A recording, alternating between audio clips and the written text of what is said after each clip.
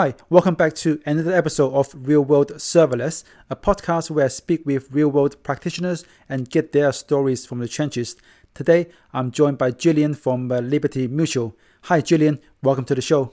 Hi. Thanks for having me. So we've known each other for a little while now. For the audience, can you tell us about yourself and your experience with AWS and serverless?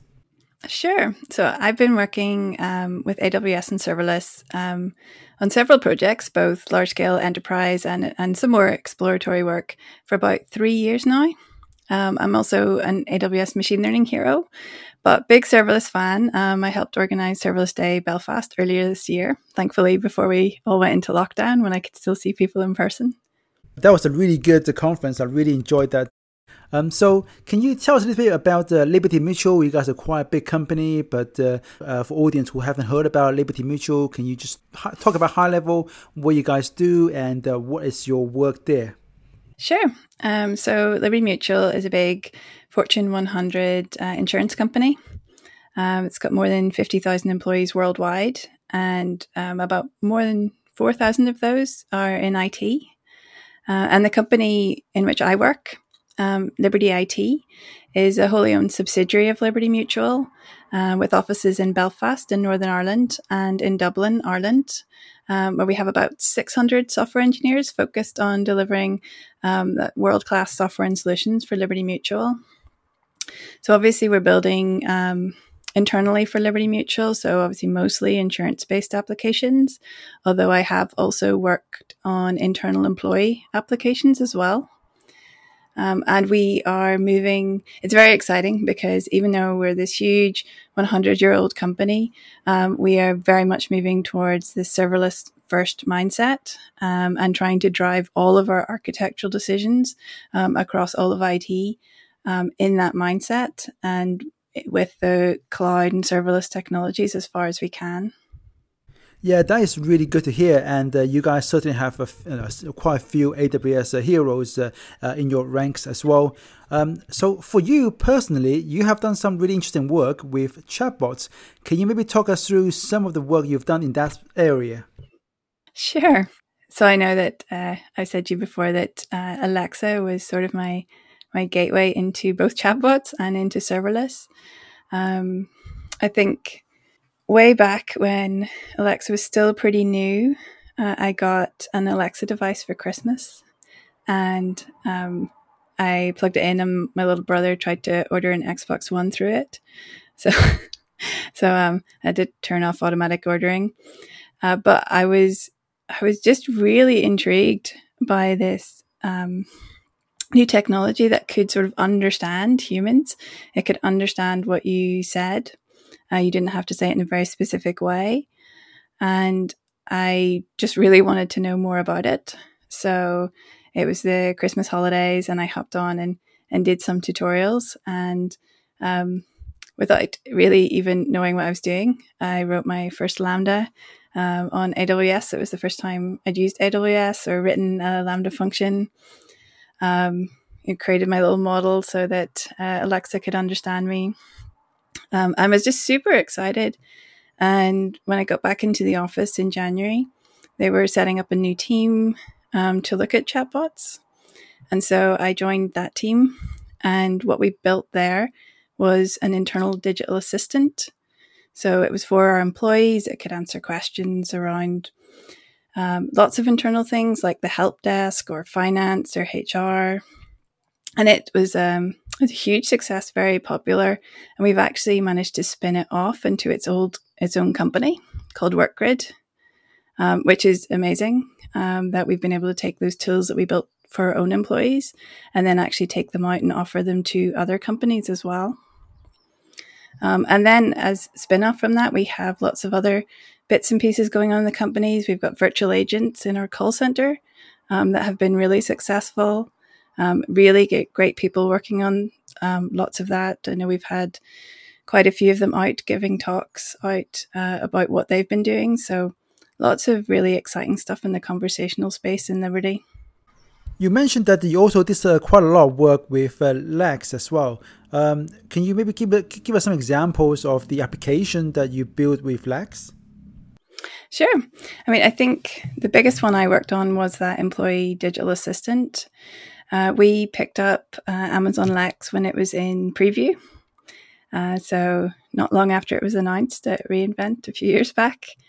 And we worked through some of the fun times. As you well know yourself, if you pick things up in preview, you kind of have to roll with whatever happens and deal with some of the early quirks in any system.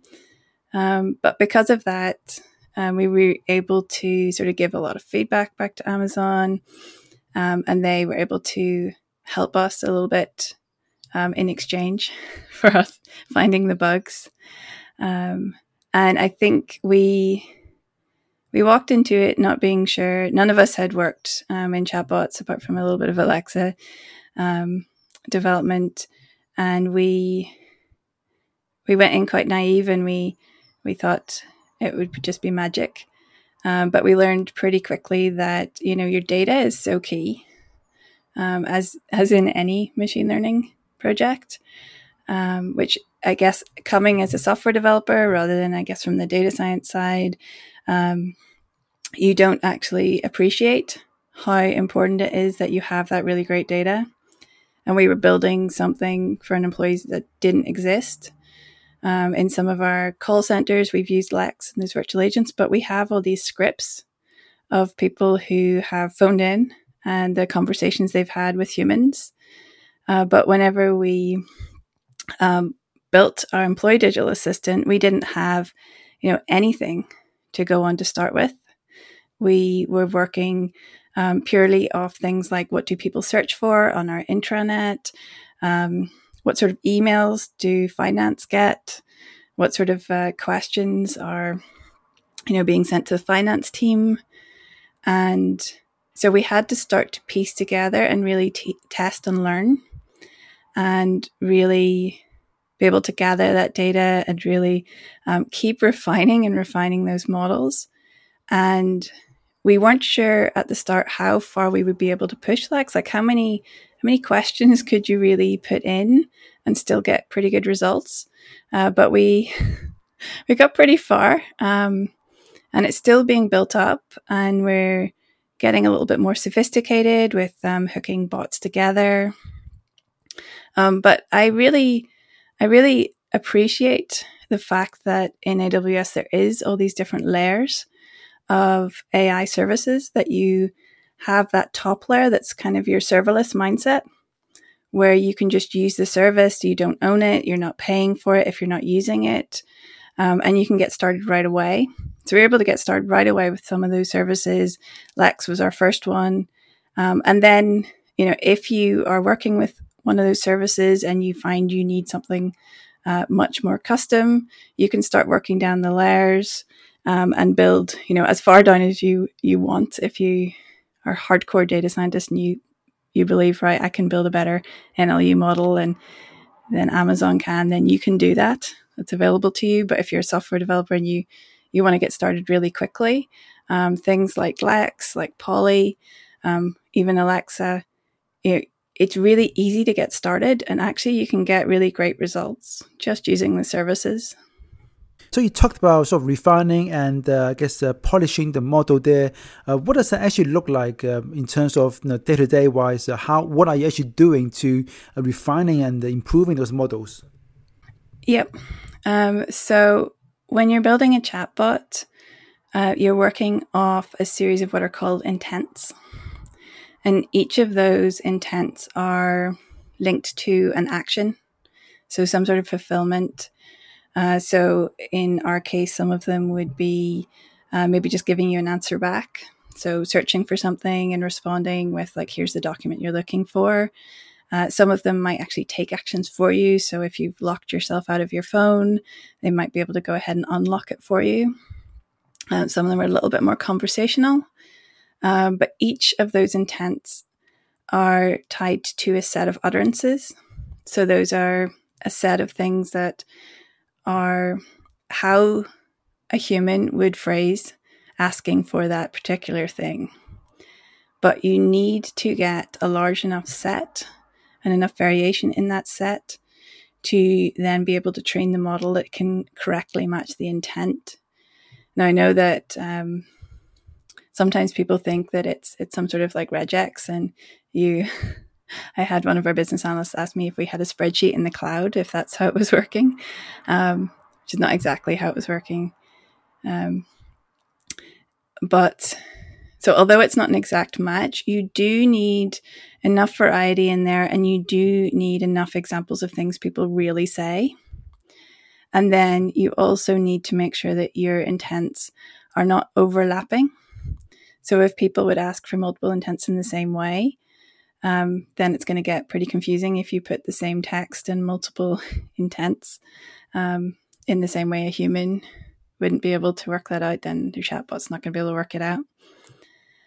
So you have to be really careful that you are both covering enough phrases, you've got enough training data for each of those intents, but also that each of your intents training data are different enough from each other that it's not getting confused and now I'm missing things. And so a really key thing is being able to take a look at the things that people have asked that the chatbot didn't understand and start to see, okay, are these things we should have understood? And if so, let's get them in, let's retrain the model. Are these new things that we didn't even think of? People are asking for functionality we don't have, in which case that's really great feedback. One of the really nice things about conversational interface is that it's completely open. You know, if people go to your website and they wish that there was a button that did something, unless they then, work out how to go and ask you for feedback, and let you will never know that they looked at the page and went, I think there should have been a button here. Whereas when you have a chatbot that people are speaking to or typing into, they're just telling you exactly what they want. They're basically telling you, this is how I thought it would work, or this is what I thought it would do. Now, if it's way off, potentially you're not doing a good job of describing what your bot can do. But it can be really interesting because what it can let us do is, if we are finding things that we should have recognized, we can retrain the model. If we're finding things that are new that people want to know, we can add them really quickly into the model and give back a response that lets the user know that we understood them, even if we can't give them the answer yet. So if let's say you want to ask about your pay slip, but we can't actually give you an answer for that yet, what we can say back is, I'm sorry, I can't answer questions about your pay slip yet, as opposed to, I'm sorry, I didn't understand, which is a less helpful, a little bit more of a frustrating answer to get for someone. And then in behind the scenes, we can work to get that functionality in place for people. Because the chatbot architecture, it's a lot more than just Lex. It's a full serverless architecture. All of those individual discrete bits are a whole lot of Lambda functions in there. So it's really easy to sort of like put in new bits to the conversation, to change things, to hook things up differently in behind that model. So we try to be really flexible. We try to be really responsive and to keep responding to how the users are interacting with the bot. Even whenever you think you've got it really down, someone new will come along and say something in a way you didn't expect. Especially, we are a worldwide company. How people speak in Belfast is not how they speak in Boston. So it is really important to sort of be aware of the variations, especially as you start to roll out to different places. For this virtual assistants or conversation assistants, in the sort of specific business context, I guess it might be okay, but Liberty Mutual is a multinational company. You got people working in different countries, different area have got their own sort of local names for things, potentially. Like for example, in the UK, we call football, which in the US would be called soccer. Do you have to deal with anything like that in terms of local slangs or local dialects for names for things and be able to understand that and translate that to a common model? Yeah, absolutely. What we mostly try to do is to include all of that variation in the one model. At the moment, we just have English as the main language. As we start to try and do different languages, it will be a very different thing. But yes, variations in how people ask for things. Mostly we can get that into the one intent, because usually the variations aren't so broad that they're kind of moving into a completely different set. But yes, if we need to account for soccer or football, and that is definitely something that is easy to miss. If you are sitting in Belfast, you don't always consider the wide variation of different slang in well, you know what, from Belfast to Dublin, there's different slang, let alone from Belfast to Boston or Seattle or any of the other offices we have people in. So it's definitely something that we're looking for when we're reviewing things that didn't get answered by the bot. You see pretty quickly the different ways people speak, and it is always interesting because natural language is very tricky. One of the things, so I'm not working directly with our digital assistant at the moment. I'm working on some other natural language problems, and one of the things we're looking at is reading emails, which is a very interesting problem because you can kind of think of an email as kind of a special case conversational sort of model. So in a chatbot, you've got that single turn where people ask for one thing and then they get a response. Whereas an email, it's still a conversation. People will start off and they'll say, "Hi there, it's great to see you last week." And then they'll ask things and then they'll say, "Thank you very much." And they'll sign off their name. So you still have a conversational structure, but you have multiple turns basically without the other person getting a turn. So being able to understand what is being asked in an email is much more complicated than being able to understand what's asked in a single turn in a chatbot. And what we're finding is there isn't one way of understanding any email in the world. You have to be very aware of the different types of things that are coming in, the different types of groups they're coming from.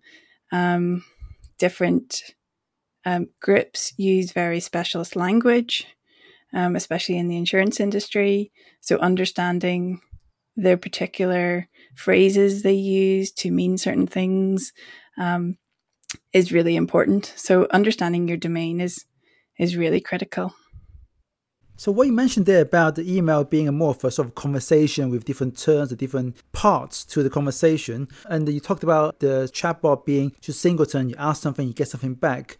But can you maybe apply similar techniques to chatbots so that maybe I can say ask the chatbot who is Gillian Armstrong, and then follow up with another question.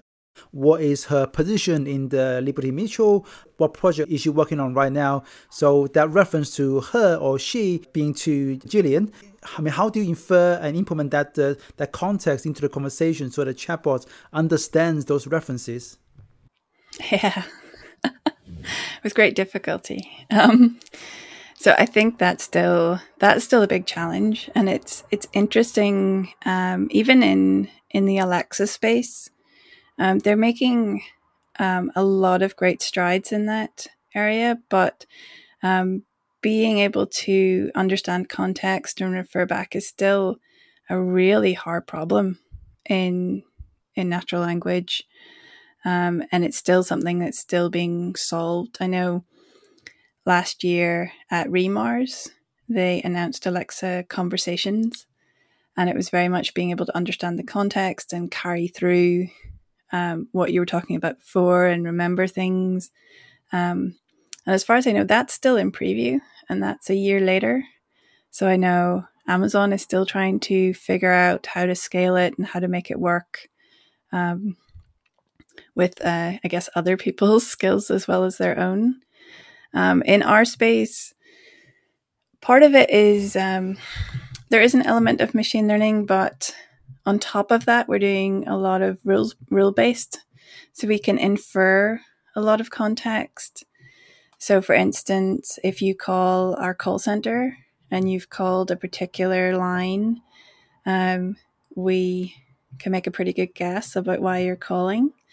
If you've called in and we can see you have an active claim in progress, we can guess you're probably going to ask a question about it. In the Employee Digital Assistant, we know what you've just asked. So if we're holding that context, we can try to infer that it's probable that whatever you're asking next, if we haven't got a direct piece of information, that we can probably fill up with one of the things that we already know. But it is a hard problem because there's still a combination of some clever machine learning, but also some clever rules put on top of that. Certainly with our emails as well, it's a very similar thing. We're using some of the Amazon AI services for that as well. So we're exploring using things like Comprehend and Lex and things like that. But there is some rule-based on top of that in trying to break down the email into its like conversational pieces. So you can sort of get to the most relevant piece and like what is the important part of what's being said here, which is, it is the same in the chatbot in that much smaller space. What is the most important bit of what you're saying? And how do I tie that back to whatever has just come before? Gotcha. So I guess what you're saying is that we can't have Jarvis in everyone's home just quite just yet. So in this case, you touched on Alexa and Lex. In terms of building a chatbot, if I'm going to start building a chatbot today, where would you say, how would you say I should decide when to use Alexa versus Lex and building some of that chatbot functionalities myself? Sure. It really depends what you want to do with it and what your use case is. So obviously Alexa is tied to Alexa. So the only way your users are going to be able to interact with you is through an Alexa device or the Alexa app. Now that can be really powerful because you're getting the whole Alexa ecosystem. It's if your users are using Alexa, it's already where they are. It's really handy for them, but you are still stuck in that ecosystem. With Lex is just a natural language understanding service, so you can use it anywhere. But obviously it's not tied into Alexa. You only get what you build on top of it. So your chatbot will only do what you create, but you can put it anywhere. You can put it on your website. You can put it in your mobile app. It can be chat only. It can have voice. So if you need something that's completely custom to you and you need to be able to surface it up wherever you want to, then Lex is the right way to go. If you want something that is available on the Alexa platform, then that's the direction you want to go.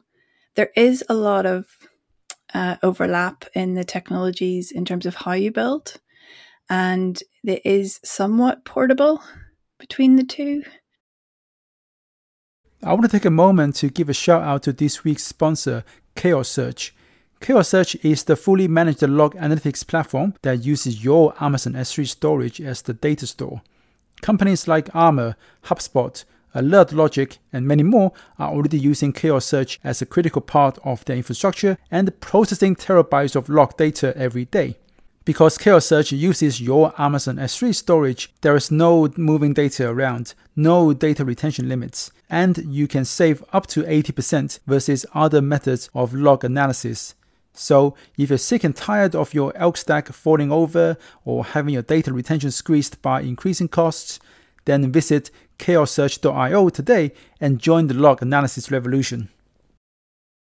I spoke with Alexander Simovic, I guess quite a while back now. I think it was episode number 18. We talked about Alexa as well.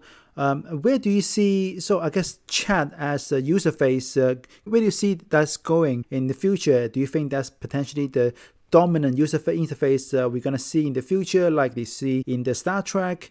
And where do you think, I guess, what are the main challenges for us to get there? Sure.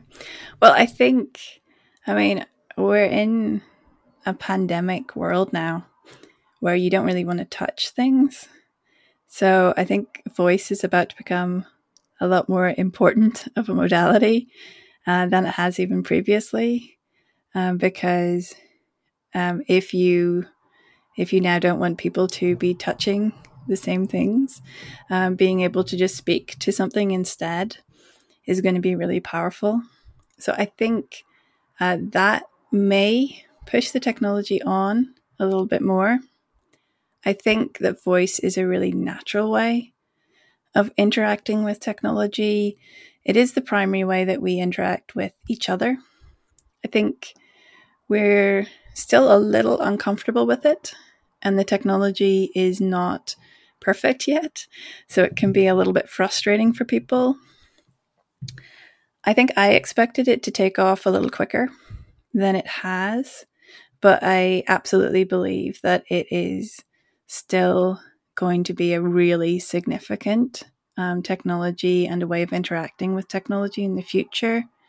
If you think about things like AR and VR, voice is just a really natural way of interacting with technology in that space where you don't really have real physical touch. And I know in my house, all my lights and heat and everything, I just speak and it happens. I think voice is here. It's on everybody's phone. There's Alexa and Google devices sitting in a huge amount of houses around the world. It is coming. It's not there yet, but there definitely is so many applications and it is such a powerful technology. We should expect to see it just keep growing and keep being used in more and more places.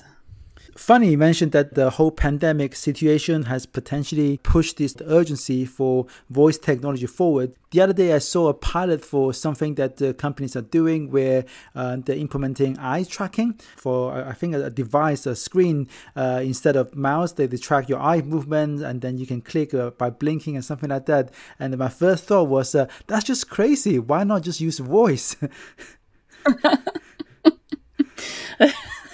That doesn't sound super convenient, I have to admit. No, it's really crazy. Fun, but crazy. Not in a good way. So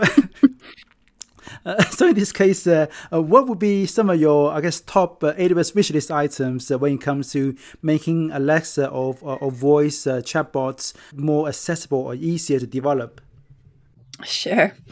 I would really love to see some natural language generation capabilities, especially with one of the technologies that's there, Kendra, came out not too long ago, and it lets you do natural language searches on your corpus of documents or information you have, but it can't do natural language generation. So it will find the text it thinks is most relevant and bring it back up. But what it can't do is then frame that back as a sentence in response to your sentence. It can just serve back up what the text is. I would really love to see a little bit of natural language generation where you don't have to hard code basically all the responses for your chatbots. The chatbots can start to be a little bit smarter about assembling their responses to you and sort of inferring what it should be. I think that would be pretty exciting to see. It is interesting that they announced Deep Composer. I think people are still struggling a little bit with what to do with Amazon Deep Composer, but I think that generative AI is a really fascinating space, especially in natural language. I think there's some very interesting things to watch in that space. I would love to see more serverless AI. We definitely have some of the services that are definitely serverless. There's lots that are not. There's been a little bit more of a push in SageMaker for it to be a little bit more serverless. I would love to see more in that space as well, because I think there's a lot of potential there. I think those are my big things. What do you mean by serverless AI? I've used SageMaker a little bit, kind of understand how it works from high level, but I'm not quite sure what you mean there when you said the serverless AI. So some of the new things that are still, I guess, being rolled out are things like, and they don't call them serverless notebooks, I don't believe, but essentially they're serverless Jupyter notebooks. So you can create the notebook and you, so Jupyter notebooks obviously are not your primary way of developing applications, but very useful for data scientists and exploratory work in machine learning. At the moment, in the previous way, you create your compute, you spin it up, and then you can open some Jupyter notebooks on it. If you want to port those somewhere else, you have to copy them down, spin up new compute, put Jupyter notebooks on that one. Whereas now what they're sort of doing with their new sort of SageMaker Jupyter notebooks is that you create that notebook, you can share it with other people, and then you put the compute underneath it. And you can change out the compute. So you can spin it down, the notebook stays there, and then if you go, okay, well, I need a much bigger box to run my training job here, you don't have to now move the Jupyter notebook to different compute. You put different compute underneath, still with that same notebook. And I really like that sort of thought, that it's much faster to be able to use those notebooks, and you don't have to, you're not leaving a server running. If you get really used to serverless, you're used to, if you're not using it, it doesn't cost you anything. Whereas if you forget to turn off some EC2s that you aren't really using, they definitely are costing you something. Just to run a Jupyter notebook's not a very cost-effective way. So I think seeing things like that, where you can do your training, you can do your exploration work, but you're sort of just paying for what you use without you having to sort of do all the heavy lifting of remembering to like shut everything down and spin it all back up again manually, would be really great to see. And I'm always a big fan of the AI services as well, especially the ones that are pay as you go and are hosting the models for you. So you're not paying for hosting as well. Gotcha. That makes a lot more sense. That's the last of my questions. Is there anything else that you'd like to tell the listeners while we're here? Any maybe personal projects that you want to share, or maybe is Liberty Mutual hiring right now? Oh, Liberty Mutual is, of course, always hiring. And if you are in the UK or Ireland, Belfast and Dublin, we always have positions going in our offices there as well. And I suppose in terms of me, I mean, come and connect with me on Twitter. I'm at Virtual Jill, so that's Virtual GILL. And you can come.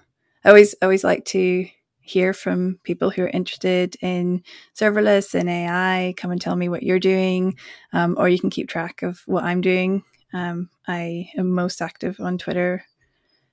That's definitely the best place to connect with me. Awesome. I'll put those information on the show notes so that anyone can get in touch with you through there. And again, Julian, thank you so much for taking the time to talk to us today. Sure, no problem. It was great to be on and great to chat to you again. Yeah, take care and stay safe. You too. Okay, bye-bye.